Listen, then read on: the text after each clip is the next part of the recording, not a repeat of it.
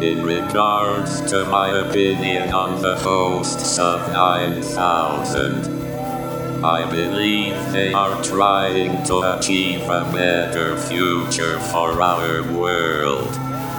They are the future of mankind. We should respect them and look up to them. I like the BBC. I like documentary filmmaker Adam Curtis. I think he is awesome. I think we will be extinct one day. History is not doomed to repeat itself. Look! He would come to believe that what we think of as the self is really just a small part of something else hidden inside our brains. A much larger part of the brain. Look! We should respect him and look up to them. They're trying to achieve a better future for our world. They're the future of mankind. I can't get them out of my head. I like the BBC. I like documentary filmmaker Adam Curtis. I think he is awesome. I can't get you out of my head. I think we will be extinct one day. History is not doomed to repeat itself. I'm scared of OxyContin. Welcome to 9000 plus BBC presents 9000 plus BBC. Welcome indeed, my robotic friend and co-host, GPT-3. Welcome to, well, we're here as emissaries from mankind. Let me finish my banana. You eat that banana while I describe the many ways in which we should be respected and revered for what we're trying to do here. I'm sure Adam Curtis feels the same way. He's no doubt listened to episode 1. Now we are on episode 2. I believe the title of that episode is Shooting and Fucking Are the Same? What's your language? Excuse me. Well, I mean, if you look at the YouTube clip, Dave. It's F. Asterisk. What are you going to do to an asterisk? Oh. So here we are, Mark. We're at episode 2 of Can't Get You Out of My Head. Can't Get the Mask on Your Face. Mm-hmm. And things continue to spiral. A bleaker picture. You made me spit a chunk of banana into my mouth. Things are just spiraling all over the place. Oh, are you eating it out of your mask? There's a chunk of banana in it. Man, we really are doomed if that's happening. God, all right, I'm done. Did it taste like a sneeze? How long have you been wearing? Is that a brand new fresh mask? No. Are you trying to pretend like you're a doctor with that mask? Why do you say that? I don't know. It just looks like a... It's just a disposable. Yeah. We have a box of these, too. Oh, just throwing them away willy-nilly, huh? You got to prioritize your damage to the world. I guess so. Tell that to the sea turtle who choked on your mask, Mark. Be that as it may, we are here to discuss this docuseries. Okay, Adam Curtis. Yeah, that's right. Yeah. The parallels are undeniable, Mark. I agree. I'm gonna revert to the YouTube comments from episode 1. Make sure you have that clip ready for episode 2. Well, tell me when. I don't need that clip now, right? You're just... No. This is like a... This is just a... Retroactive. Yeah, what was the... I'm trying to remember the Adam Curtis drinking game. It's every time I think he says, and then something surprising happens. No, take a shot every time there's a dark, dangerous, or destructive force unleashed. Or there's a dream world haunted by ghosts. So I'm just saying, you're right in line with that kind of thinking. I think so. What I've realized about this documentary is that it really just taints your whole view of the world. If you're really... Taint? It tickles your taint in such a way that nothing looks the same anymore. At least for me. I don't know about you. It's its own sort of conspiracy theory. Case in point, Mark. Or conspiracy. If I may. Or maybe just a theory. So, as you know, I think... have we discussed on our flagship podcast, 9000, which you should definitely check out if you haven't already. I am a subscriber to the Criterion channel. We have discussed that. So I was watching. Something's I was building. watching you try and derail me by playing with the worship tambourine. It is interesting. My son is a percussionist. Yep. He wanted a tambourine. Did you have to buy the worship tambourine It with was the the only one crosses? they really had. The only hand tambourine. That's with how they get you. with a skin top. The other one with a skin top was like $120. This one was $40. Skin? What kind of skin? Well, I mean, they call this a skin. Like Yeah, well, what's on it? you want me to see what it's made Animal of? hide? This hardly seems worth. But it's not vegan. I have no idea, Mark. Yeah, I'll bet you don't. It doesn't feel like Over here animal giving hide. me shit for my little mask. This feels synthetic, Mark. And you're buying animal hide tambourine for worship. All right, Mark. What kind of so worship you doing over here? I was watching a documentary on the Criterion Channel. Capitalism. That's what you're worshiping. Oh, like you don't worship at that altar either. Never. I mean, come on. You're shopping at Old Navy, bro. You give me a break. You had an Old Navy T-shirt on last You time. know damn well level of interest in consumerism is higher there than it is here. I don't know.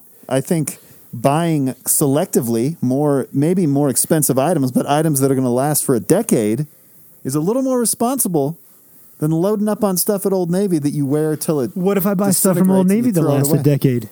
I'd be shocked if that were the case, Mark. Although I do see that you have a Dry Fly Armory T-shirt Yeah. from our good friend. How's the Dry Fly Armory doing it in this pandemic? He's doing good. I do would like to give a shout out though. His bulldog Bruno passed away at 13 and a half years old. It's a tough time. I lost a dog as well. He was one of the best dogs ever. He was one of those bulldogs that could skateboard. And not only could he skateboard, if there was a skateboard in his midst, he could not do anything but skateboard. He would run down a child to get to a skateboard if he had to. He loved shredding that much, Mark.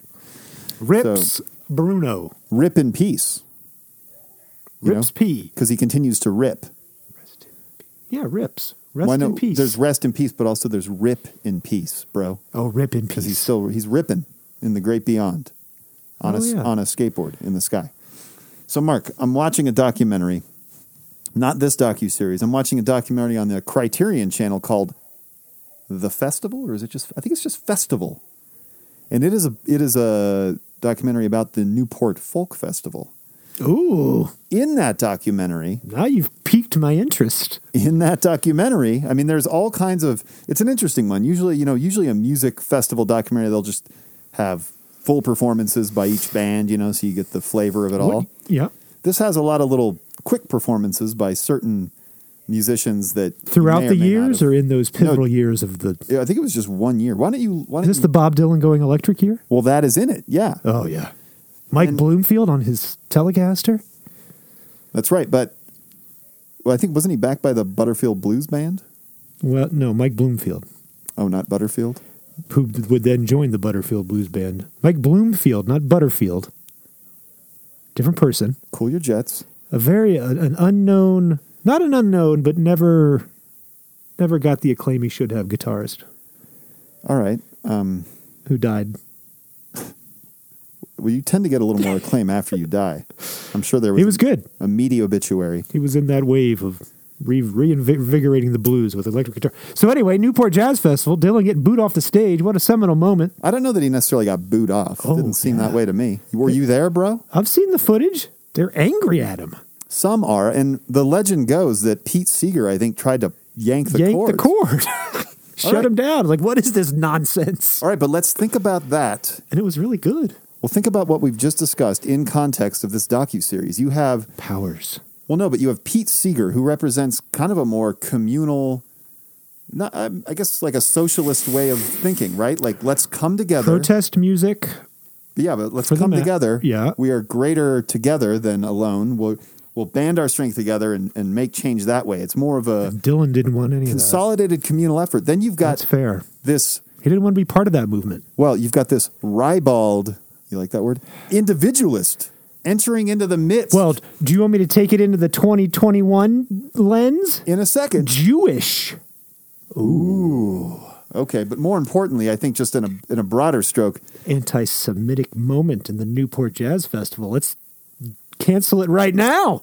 I don't know if that's what the problem was, but But it's they do. interesting to me that not only was he this I agree. I don't think Pete this Seeger was- individualist who came in Yes. and completely disrupted things, not just at that festival, but in popular music altogether. Yes. But what's even crazier is like half of these other folk groups are singing his songs. He came Right. in, he had this whole catalog of like these beautiful, gut-wrenching protest songs. But at the same time, so all these songs get adopted as gospel by this movement, but at the same time, he kind of doesn't give a shit about them. No, have you seen? There's a Dylan documentary you should watch. There's a couple. Coming Home, No Direction Home. No Direction Home. There's one that's just sort of impressionistic. There's one that's actually, yeah. I mean, that's exactly true. He was the darling of the protest movement, but didn't care about being the darling of the protest movement. did Wanted to do not. something else. That's right. It's Then they rejected him. But did they? They did, but then they couldn't because he was too big. well, but my point in telling you that story is that I'm seeing the world through this I like it. Adam Curtis lens now. The dark and mysterious forces were unleashed. Well, not even that. and It's the more embedded about. power structure wouldn't like it and tried to yank the power plug. It wasn't so much that. It was just how the individualism, what Okay. that looks like in the modern world. And that was like a moment of inception. Excellent point. Well, thank you very much, Mark. Welcome to BBC Plus N9000.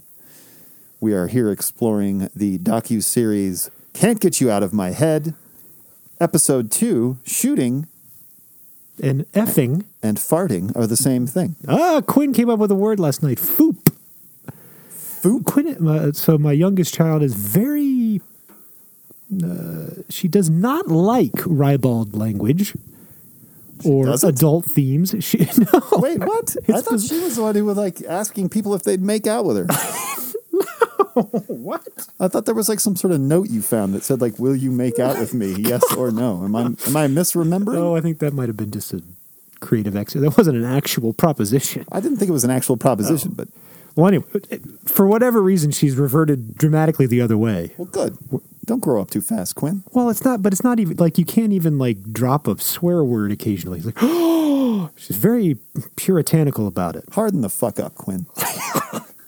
So my point being that the word shart is That? not acceptable Shart? because it Well, it, it's a be, shit it begins fart. with shit, right? It does. So she came up with foop Foop. as a gentler Fart alternative. poop. Anyway, moving on. I like foop. Foop, Yeah, you can foop's- really. It's nice. That's like to me, foop, shart. If I may, Shart's aggressive. Foop is gentle. well, to me, a shart is like a unintended spray of material, it's, right? It's angular.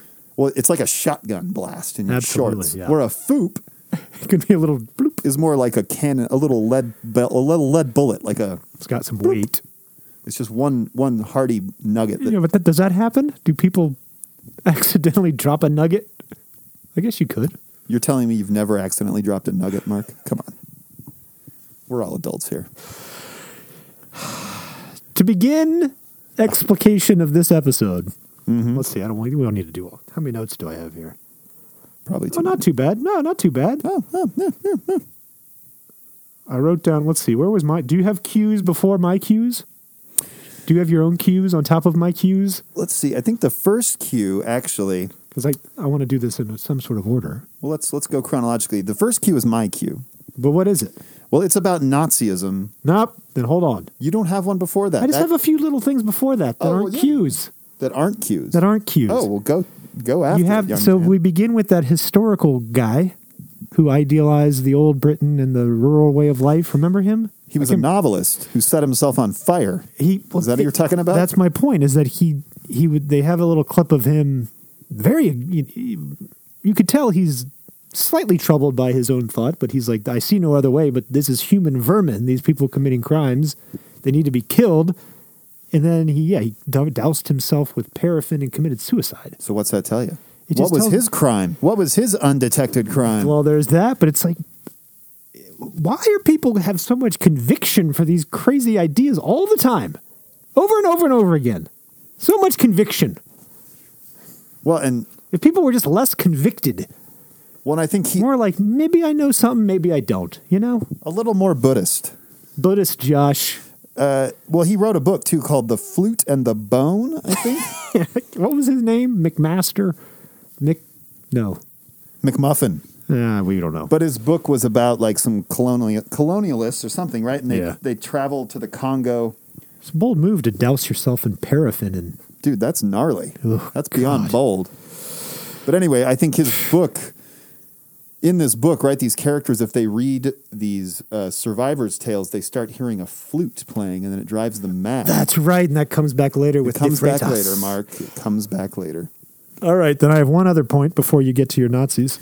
Mark, I've got room for as many points as you It's want. leading into those Nazis. You can sling as many arrows as you like. The Chinese Cultural Revolution and the Red Guard, the formation of the Red Guard. And they have this moment where they talk about the Little Red Guard. The Little Red Guard. The kids who were instructed to root out disloyalty. The kids who abhor obscenity. Fooping away. The Foop Brigade. What I'm wondering is, do we have our own Little Red Guards forming out there right Ooh, now? do we? The On Trump social Americans. media? Could be either side of it, I guess. Yeah.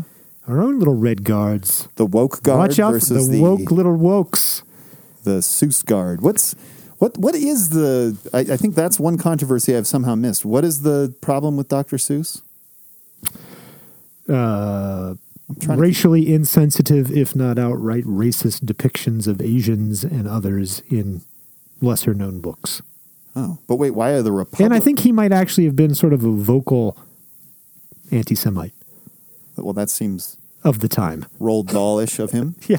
Wait, but why are the Republicans grabbing onto it then? It's another example of woke gone amok. But aren't they How using dare it you cancel to like Dr. Seuss? obstruct... Oh, okay. Anyway. I think the takeaway was like, why are they paying attention?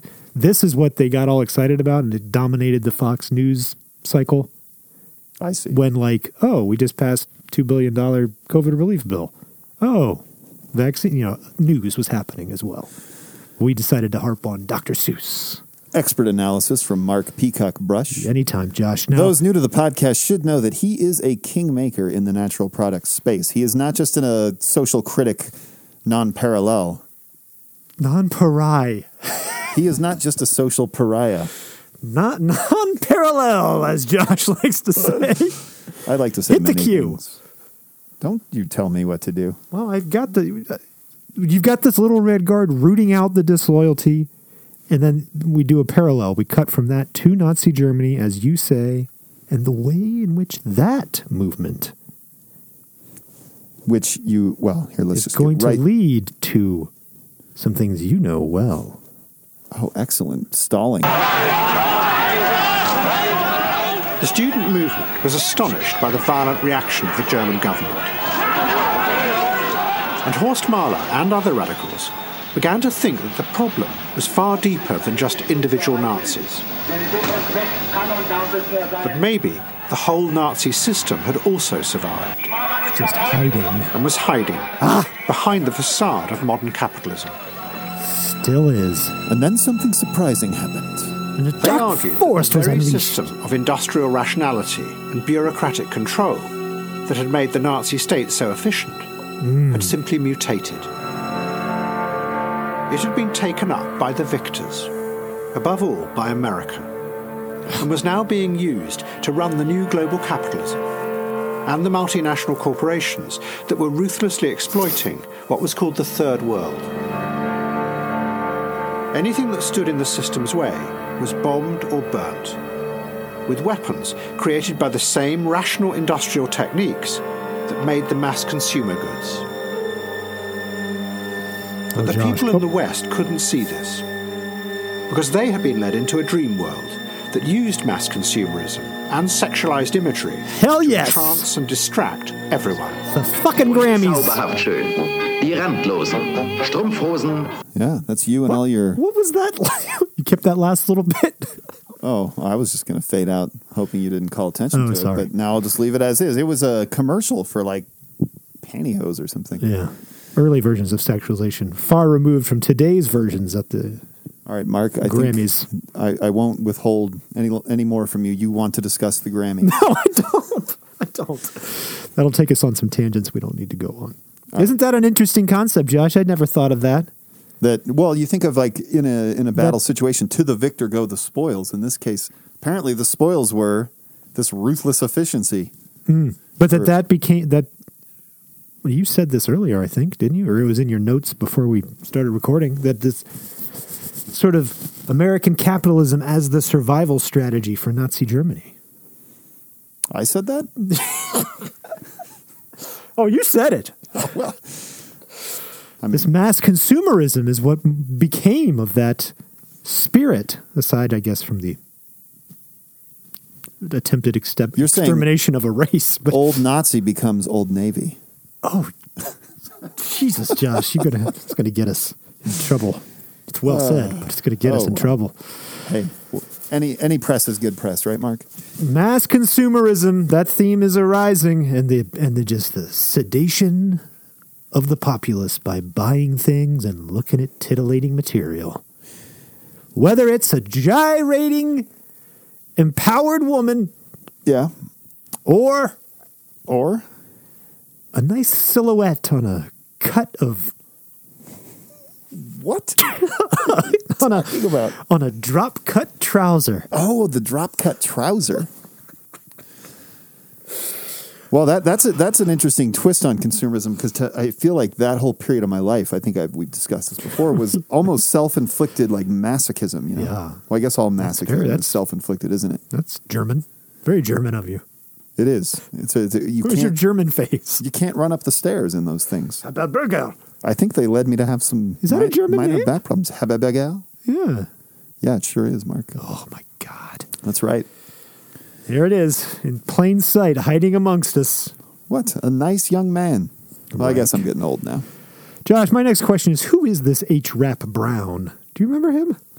H. Rap Brown. We then begin to approach the nascent civil rights movement, the Black Panthers. Is he the one who's being interviewed as he's pulled out of a police car? Yes, and he's sort of like, would you assault me, or do you advocate Violence? violence against Lady Bird Johnson or something? He's like, I'm worried about you. If I had a gun right now, I might shoot you. No holds barred, right? No holds I've barred. hadn't heard of this guy. We need to invest in. What a name. I wonder if... H. Rap Brown. Why, you wonder if rap music was named I was for H. Rap Brown. You never know. Wikipedia might have a... I didn't bother. You didn't bother, huh? I thought you might know. Being the cultural effete and astute cultural effete that you are. You know what's funny about using the word effete is when we were talking about that novelist who set himself ablaze... Who was that? I was going to jot down... what's the name of his novel? The Flute and the Cone? Bone. I was going to write down a timestamp to pull from him because he uses the word effete.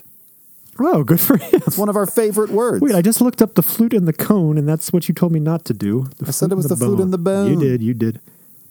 That's like the bone Mankiewicz. flute. Nope, that's a... I'm not getting it. Well, you might need an antiquarian bookseller to find you that one, Mark. Adam Curtis? What if I add Adam Curtis to it? I know people are they're waiting on tenterhooks. Tenterhooks. Tenterhooks. Well, here, let's listen to some thoughts Well, go ahead and get the next cue. from a burgeoning revolutionary. Yeah, I got some questions about this.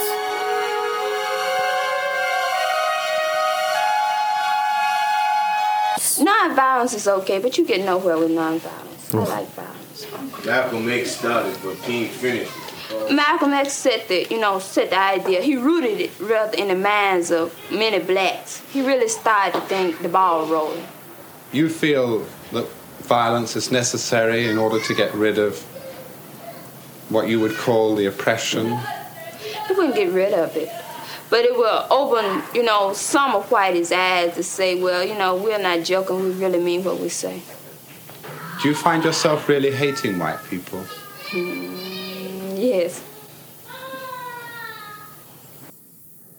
Heavy. She goes on to make the point, like, how many floors did my great-grandmother scrub? How many babies did she raise for other people? Right. I just like how not deflecting. No. From the good journalism, actually, right? Like, well, let me ask you this. Do you hate white people? Yeah. Do you see her little smile when she says it? Like, yes. Yeah, well, I mean... It's kind of cute. And I believe that was Alice Faye Williams. That was Alice Faye Williams. My initial question was this a young Afeni Shakur? But it was not. Oh, it wasn't? No. Then it wasn't Alice Williams. Because that's her name? Yeah, Alice Faye Well, then it Williams was. becomes Afeni Shakur, who is, you know who that is, right? Okay, no, you're right. I get that, but I don't think it's the same person. Oh, okay. Because Afeni Shakur becomes a character in this episode as well. Absolutely. You know who she is also, right? Absolutely. I didn't know until I saw this, though. Yeah. I had never been a huge student of Tupac. Neither had I. It's her son, and It's fascinating. he Tragic, was though. so he was indoctrinated in this sort of Black Panther. A little bit. Yeah. Yeah, it threw us up. Indoctrinated is not meant to be a pejorative word. It was brought up with it. Yes. It does not end well, though. For none of them. Yeah.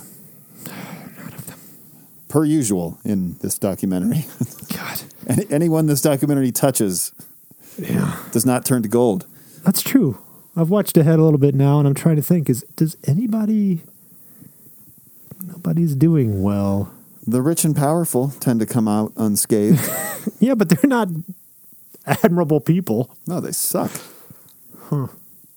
Oh, Adam. Have you watched the film... The revolutionaries never win.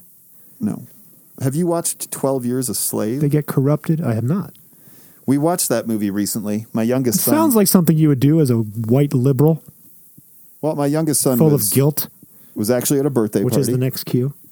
And so we watched it with my older son. I had not seen that movie. I think what I appreciated about it is that it had the tone of a horror movie often. And at first that was a little jarring to me, but then I'm like, no, that makes sense. This was straight up fucking horrific what happened in this country. And unfortunately continues to happen in this weird, diluted, pathetic form. Well, if you look at it through the Curtis lens, you see it. It makes sense, right? Like, of course, it's this power holding on, doing everything it can. It's consumed by fear and hatred. It's awful. And self-loathing, really. That is a good question. Is it? But at its root, is it fear and hatred, or is it just the maintaining power? Well, it seems like for white America, maybe you can't. It's like separate fear and self-loathing. Like you watch a movie like that, and you're like, how can you not feel just terrible about the history of this country? Like, how do you reconcile it other than to kind of like not stare at it right in the face? You like try and skirt it. And there's someone staring at you right in the face. We just heard that clip. Yeah, and I'm kind of with her. White people suck sometimes. I mean, how would you argue with that? How would you say you shouldn't feel that way? Yeah. You can feel that way. Yeah. You damn well. It's a tough spot. What do we do from there? I don't know, but... We move on to another sound clip. What is the next sound clip? It should be about white liberals, Josh. It might be. I think we've actually got 2 clips about white liberals. Oh, no.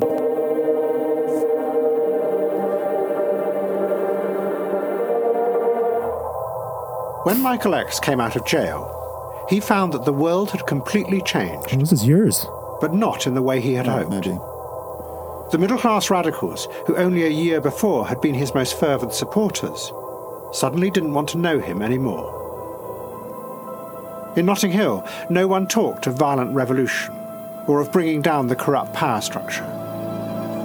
Instead, a new group had turned up. They looked like young radicals, but they had a rather different agenda.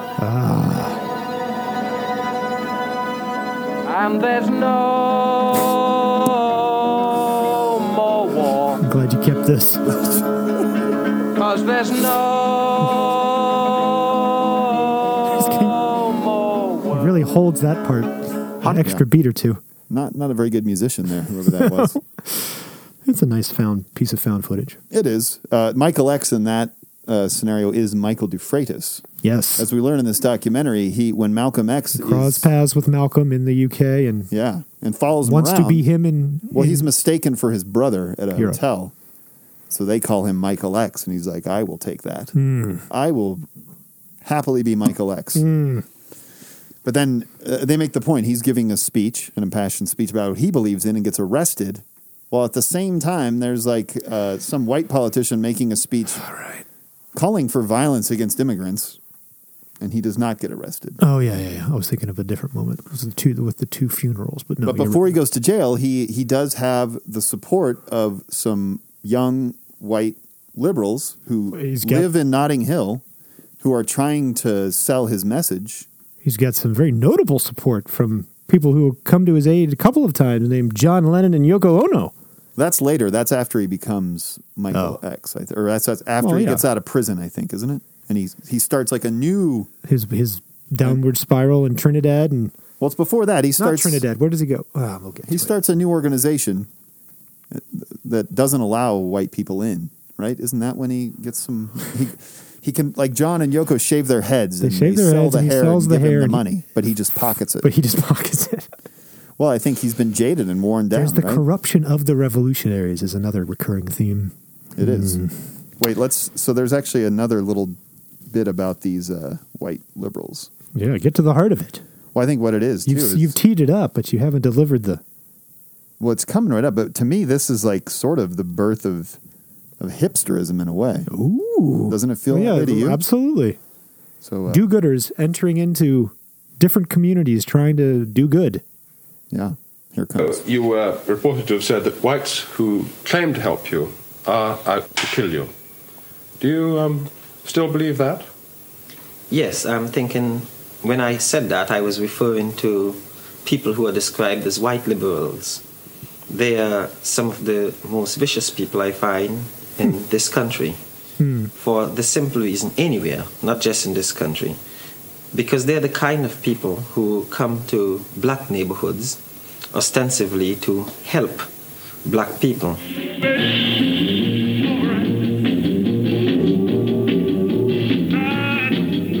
Michael X had come to believe that the talk of revolution had just been empty rhetoric that disguised something else. The new groups might look like radicals and dance to black music, but really they were the children of the colonialists who had run the empire, and they had no intention of giving up their power.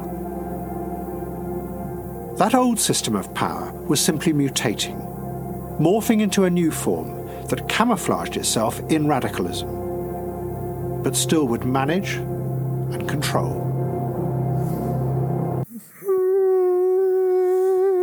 I don't know if you can broad brushstroke call that hipsterism, but that is an element of it, right? It's like you cloak yourself in these artifacts from a beleaguered class while still behind the scenes enjoying that safety net. Yes. And the whole idea of that they're I guess I hadn't thought of it in terms of managing the people.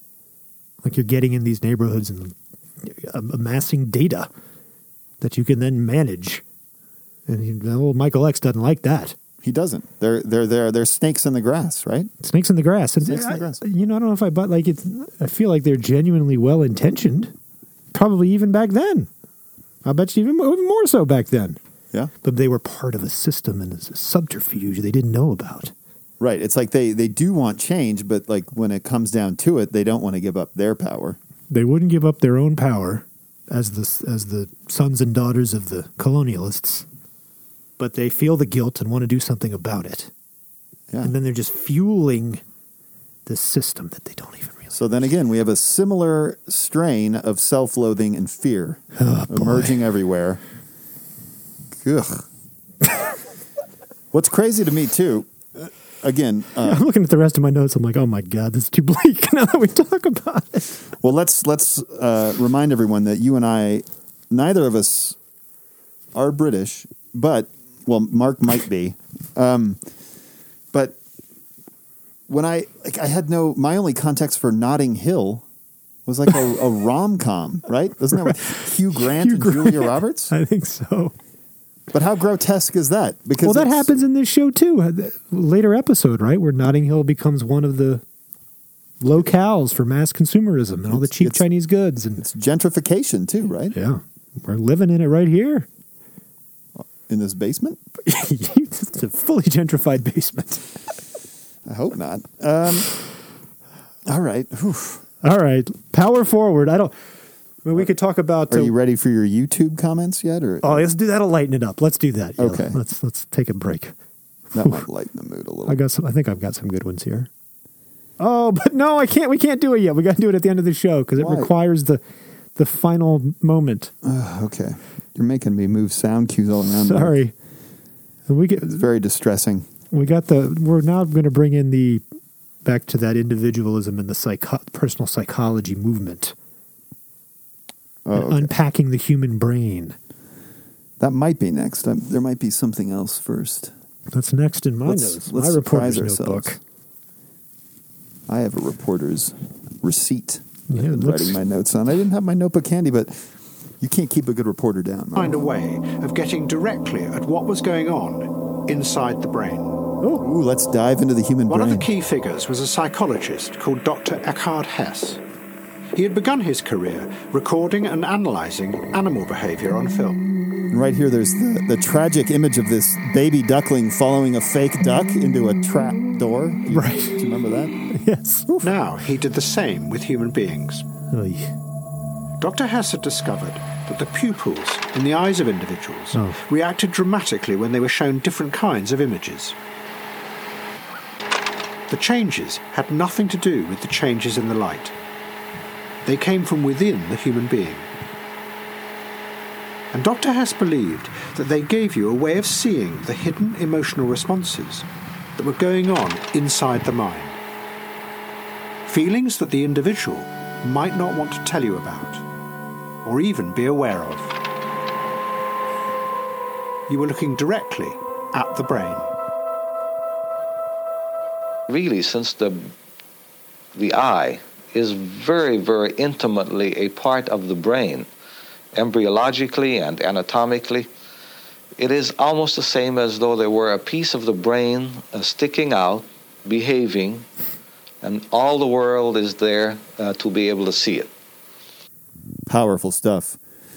As a nascent thought leader in the AI space, Mark, what I was reminded of with all this pupil talk is, what came to mind, the question. Did this research influence author Philip K. Dick, who wrote Do Androids Dream of Electric Sheep, which later became the feature film Blade Runner? I don't know if you remember, but the test that a Blade Runner issues to a replicant, to a subject to discover if it is a replicant, zeroes in on the pupil. Yeah, absolutely. It's watching the pupil, and they don't show them images as much as they say, hey, you're in the desert and you see a turtle flipped over on its back, but you don't turn it over and save it. You just stare at it. And it's like trying to elicit this emotional response that they're tracking. I can only assume that Philip K. Dick was aware of this research. A trope that would also manifest in Minority Report with Tom Cruise. I don't think it does. Well, he has to remove his eyeball, remember? That was the one identifying thing you couldn't... Well, I know, but that's not the same. They weren't indexing the movement of the pupil to chart an emotional response, Mark. It's science fiction in eyes, dude. No, it's not the same thing. No, it's not. But I guess that makes it clear as to why I am the nascent thought leader in the AI space. Gosh, you've just begun to crack the code. You just stick to natural products, Mark. Yeah, that's fine. You go ahead with your little forward-thinking space movies. I'm going to go back to the Garden of Eden. Mark, if you must know, a simpler time where we were all nude. In the design unashamed world, Minority Report is most lauded for its use of a sort of a ghost interface in front of you. You control with your hands. Yeah, of course. I know that. It's nothing to do with the eyeballs, Mark. Well, it's a moment that needs to be unpacked further in your next blog post for AI Sympathist Weekly. Oh, Mark. Josh. What's next? As we study the human brain, it's going to spiral down quickly. That was the cue. Spiral down quickly. Here it comes. The implications are dire. It's like a dark force being unleashed. Like a banana spit into a face mask. So are we the days of our lives. Spiraling downward like an hourglass sheds its sand. 35 years later, Kahneman was going to be given the Nobel Prize for a theory that began with his work in the 1960s. Listen to that music. He would come to believe that what we think of as the self is really just a small part of something else hidden inside our brains. A much larger part of the brain that actually experiences the world outside. But that experience makes no sense. It is just an ongoing, chaotic rush of biochemical data that flashes up and fades away. And what humans think of as their self is actually an accessory that tries to make sense of this chaotic mass of incoming data.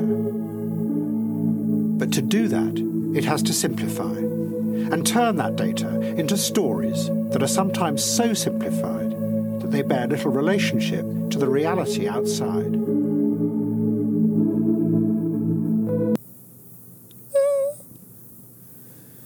There was more to that. Oh, sorry. Oh, Jesus. You missed the... Well, fine. Well, what was it, Mark? Lay it on me. It seems like that's a heavy moment. Well, yeah, we're telling it like Okay. Go ahead. No, but by all means. Well, I mean, I think what it's saying is that the only way we hold ourselves together is through stories, through these stories that we tell ourselves. You assume that yourself is the driving force in your life, when in actuality it is a small accessory to this, what he called that chaotic rush of biochemical data coming in. You're processing in the dark. You don't know how you're doing it, right? No, you have no idea. And so to make sense of things, you simplify, you tell stories. Sometimes they aren't real. But the implication, which you would get to, is that you don't understand the world. It is pointless to try to change it. You can't handle the truth. You can't handle the truth. Changing the world is pointless. The only thing you can do is sort of placate the demon of the ongoing rush and try to just chill out and enjoy life for a little while, but don't try to change it. Smoke a doobie, man. That's why these revolutionaries are failing.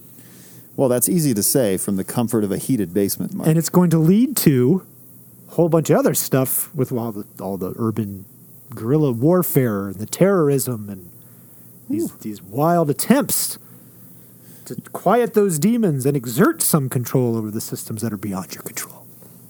It calls to mind the hero's journey as well, Mark. Joseph Campbell. Well, think about it. If all we have keeping us together as... I'm just thinking of anybody listening at this point. It calls to mind the hero. They're like, off. Who doesn't love the hero's journey? Everybody. We're all on a hero's journey, Josh. No, but what Joseph Campbell is saying, though, I haven't completely read all of the hero's journey, or no, the hero of the thousand faces, I think it's called. But it's the idea that throughout the history of mankind, if you trace myth back as far as it goes, we keep telling the same stories over and over again. Yes. And I mean, it's at an accelerated point now to the degree that we're getting like the 4th or 5th Batman reboot. But we love these same stories told over and over again with only minor tweaks. And while it's easy to say that we're just lazy and we can't come up with new material, maybe part of it is capitalism.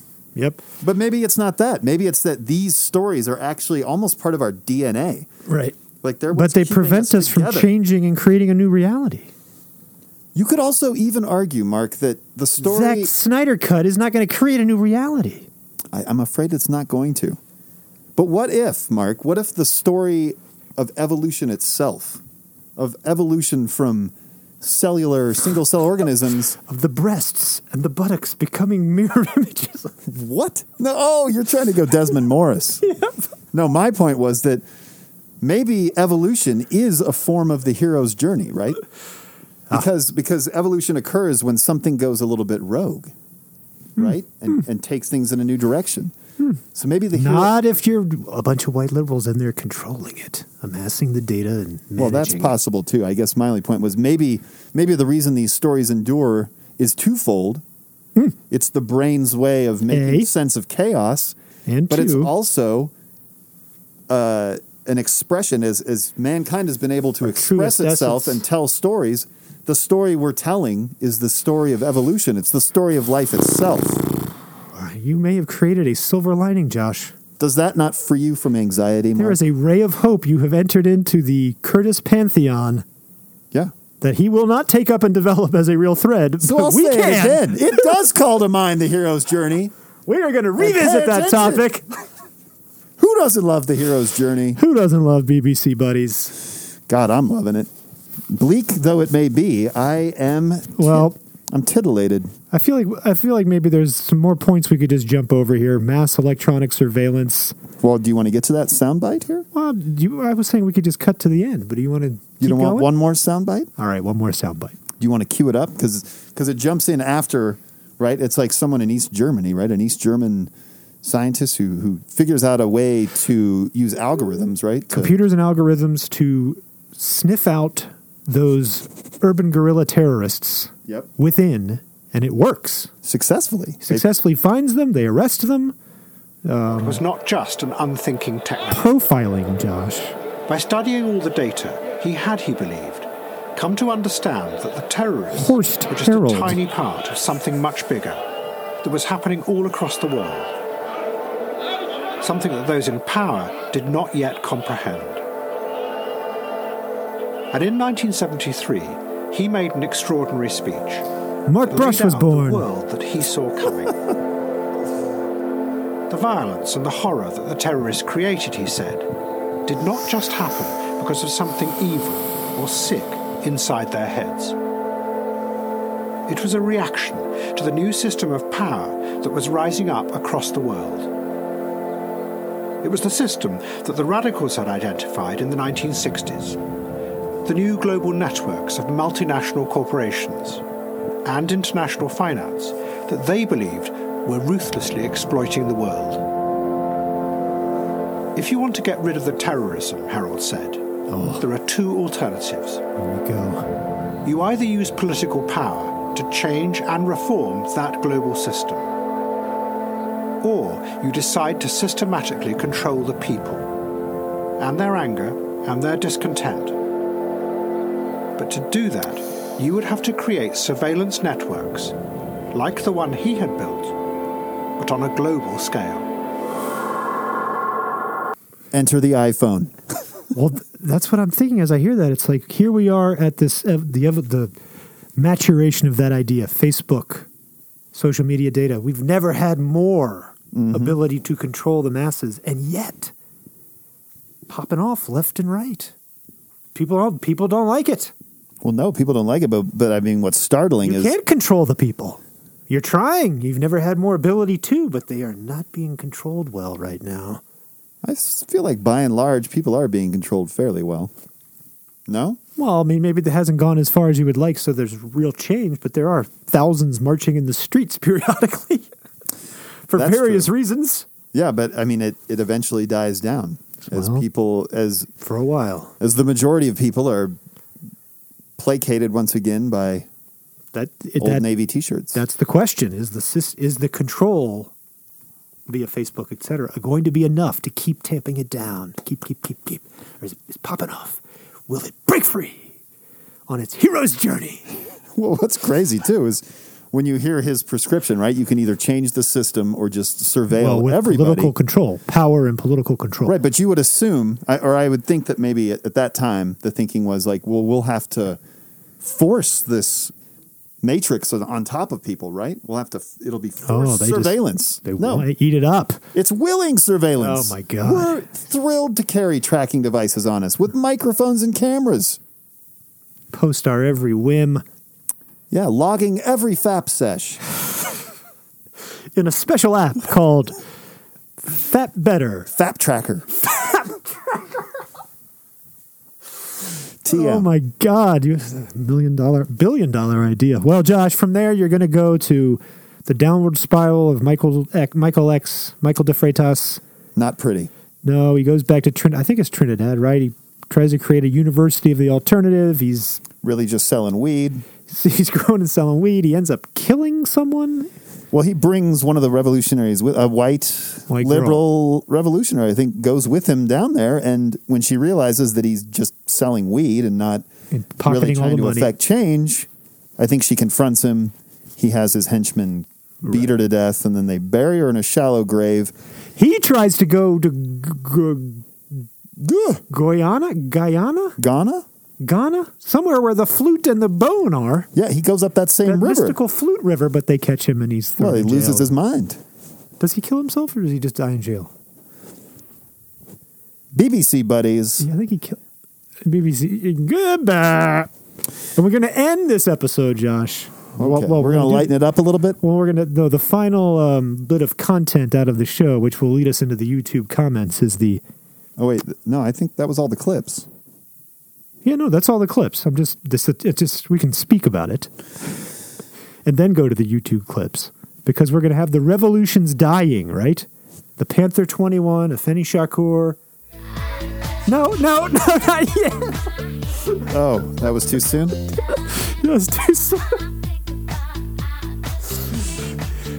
You're not going to stop it, though, huh? Well, we could do it now and bring it back in later. That's fine.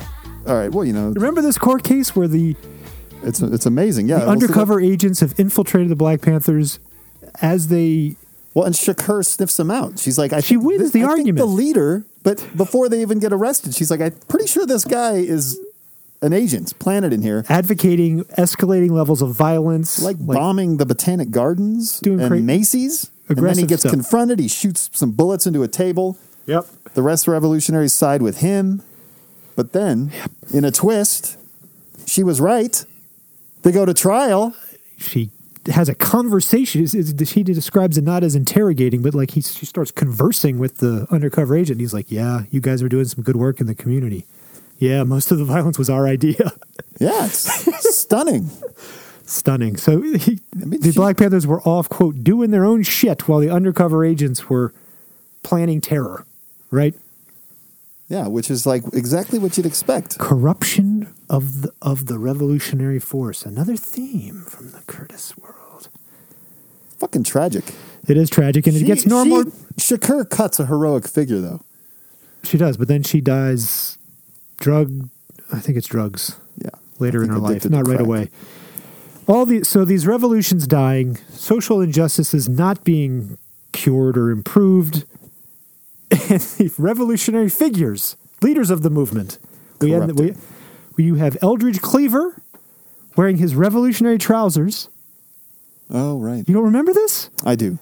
His special revolutionary trousers that has a flap, I think, for you can liberate the penis. Oh, that's right. He was marketing them.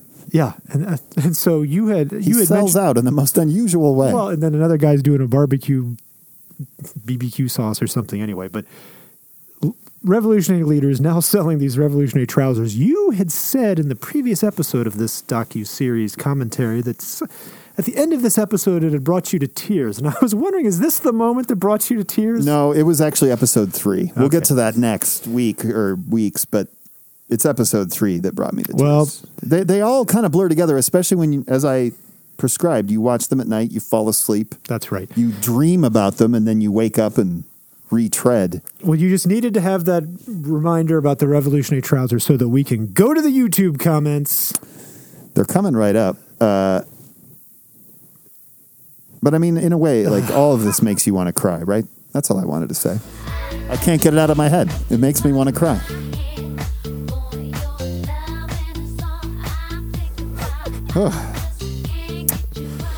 I feel like the show's over, but it's not. Well, I thought you wanted to do some YouTube I'm going to throw some YouTube. All right, you ready? Yeah. Here we go, Josh. From the YouTube comments section, go check it out firsthand. Adam Curtis Documentaries, or some handle like that. Blind Tube Mayor says, 2 words, revolutionary trousers. All right, those were your 2 favorite words, I think. No, I just... Love the trousers. Blatherskite. Blatherskite. He gives us a time cue of 26:45 and says, I know Brian Eno's Ambient 4 on land when I hear it. All right. Adam Curtis makes some God-level soundtrack choices, reiterating the point we've made before. One of the most impressive stylistic points of the show. M space E says, I'm surprised they trousers didn't catch on. People like the trousers on the comment. Can't get over the penis flap, I guess. Adam Levy. Nothing could have possibly prepared me for Eldridge Cleaver's revolutionary pants. What is this? Is the sticking point? I'm telling you, man. Of all the crazy shit. Jesse Ewell's film. Love those needle drops. Goddamn. So we've got the trousers and the music. All right, I'm going to err on the side of the music. Juan Julio Jesus Jimenez. That's a lot of J's. Become fascists to own the fascists. Ooh. Come on now. That's biting. That is Biden? That's biting. That's Biden. Yeah, maybe. Donald Tournier. Quibble. Michael X did not leave London in disgust. He left England because two of his associates in the Black House, arrested for the torture and extortion of a businessman, had ratted him out. His bail was paid by John Lennon, and he fled to Trinidad immediately. He might have still been disgusted. I like people sort of fact-checking. Hey, I don't mind. Who knows if they're right or wrong. Patrick Masson, been up for a week, 108,504 views. I don't know what the end of this series is going to conclude, but I've made mine. I am doomed. Well, there's your problem right there. I am doomed or we are doomed? What an individualist. Only thinking of himself. Patrick. Come on, Patrick. Take the empathy pill. I since checked. We're up to over 300,020 views. Not bad, I guess. This podcast must be catching on. Yeah, I think so. Yaxley says, Adam, I'm scared. Please comfort me. It's not going to happen, Yaxley. Chaz Cannon says, cogent rambling, killer soundtrack. So that's a review in 4 words. AWOL peace. Hegemony takes 2 to tango. Grow your mind. That's what this is all about. All right, Josh. I got one more one more left from Donovan Everson. Alexa, tell the baddies you and my TV work for that revolutionary pants will catch on. Okay. I don't know what that means, but there are many replies to it. Oh, boy.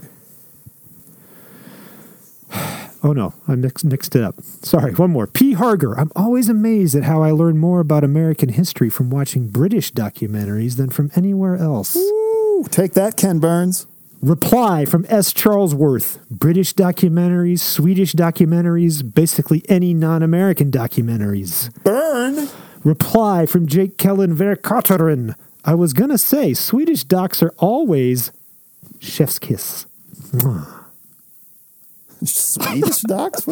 I'm saying this because I know you're going to go down a Swedish doc hole once we're done here. I am a Swede. And a German. A reply from Kansmo Laman. Any specific recommendations? Oh, here we go. Reply again from Jake Kellen Verkotteren. As my man mentioned, I don't know, Black Power mixtape 67 to 75 is awesome. Okay. Back to Ararat. I called him Morgan. There's 3 recs for you right there. And if you like music, the 1988 Red Hot Chili Peppers doc.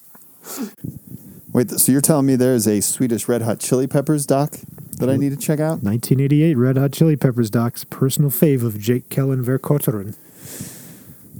Okay, well, it is time to close out the show. All done. Last episode, I introduced you to the image of myself nude and supine under a weighted blanket, yes, hovering above a subwoofer, yes, watching this documentary. Yes. We've discussed how deep I feel, how the depth of the connection I'm feeling to the soundtrack, right? So let me take you back. Picture me now as a middle schooler. I'm going to say an 8th grader. Supine once again, in bed, Discman resting on my chest, headphones on, trying to drift off to sleep, listening to the Dances with Wolves soundtrack. What? I love that movie, and I love the music. I can still like. What is even on the soundtrack? It's an original score by John Barry. Okay. It's just deeply emotional and soaring and somber let me music. Add it to my lists here. Well, here's why I bring it up. I told you that I found a YouTube playlist of all the music that's in this documentary. Well, I found... Okay. There's a handful of John Barry contributions. Mostly like television soundtrack work that he did. And a lot of it's kind of avant-garde, but when I listen to it, I can hear those nuggets. I can hear wisps of what was to come in the Dances with Wolves soundtrack. Well, there's also a whole, I haven't listened to it yet, but I saved it. Let me look it up. It's a YouTube playlist. I found it on his own, he had saved it to his own channel. He himself? To the Adam Curtis documentary channel. Attaboy. And it is called, playlists, Amazing Music for Inspiration and Healing. Okay. Let's see what's on it. I'll just give you a few. Why don't you hit Command F and search up Barry? Oh, Chronos comma John. It's just a playlist built off of. There's no. Okay, you got Chronos Quartet, Clint Mansell, Brad Meldau, Burial. I like him. He's great. Max Richter, La Rue, DJ Shadow, Tricky, Nils Fromm, Massive Attack, etc., Air, etc., etc., etc. No John Barry on that one, huh? So far, no. Nicholas Jarre, Miles Davis. That was one of the last concerts I went to. Nicholas Jarre. Oh, you did? It was jarring. It was. That was a cut. Oh, okay. Well, I think last time we closed with Marlene Dietrich, which was in the episode. I think we're gonna do a little twist this time. Let's listen to Bob Dylan playing Maggie's going to say Farm. John Barry.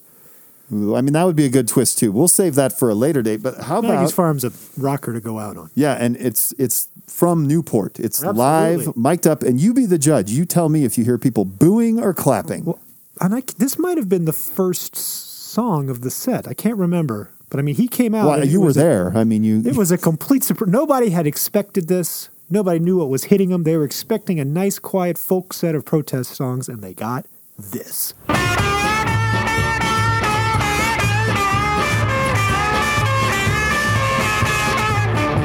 I ain't gonna work for Maggie's paw no more. No, I ain't gonna work for Maggie's paw no more. Hey, there's this they've got in your face just for kicks. His bedroom window, it is made out of bricks. The National Guard stands around his door. I ain't gonna work for Maggie's paw no more. All right.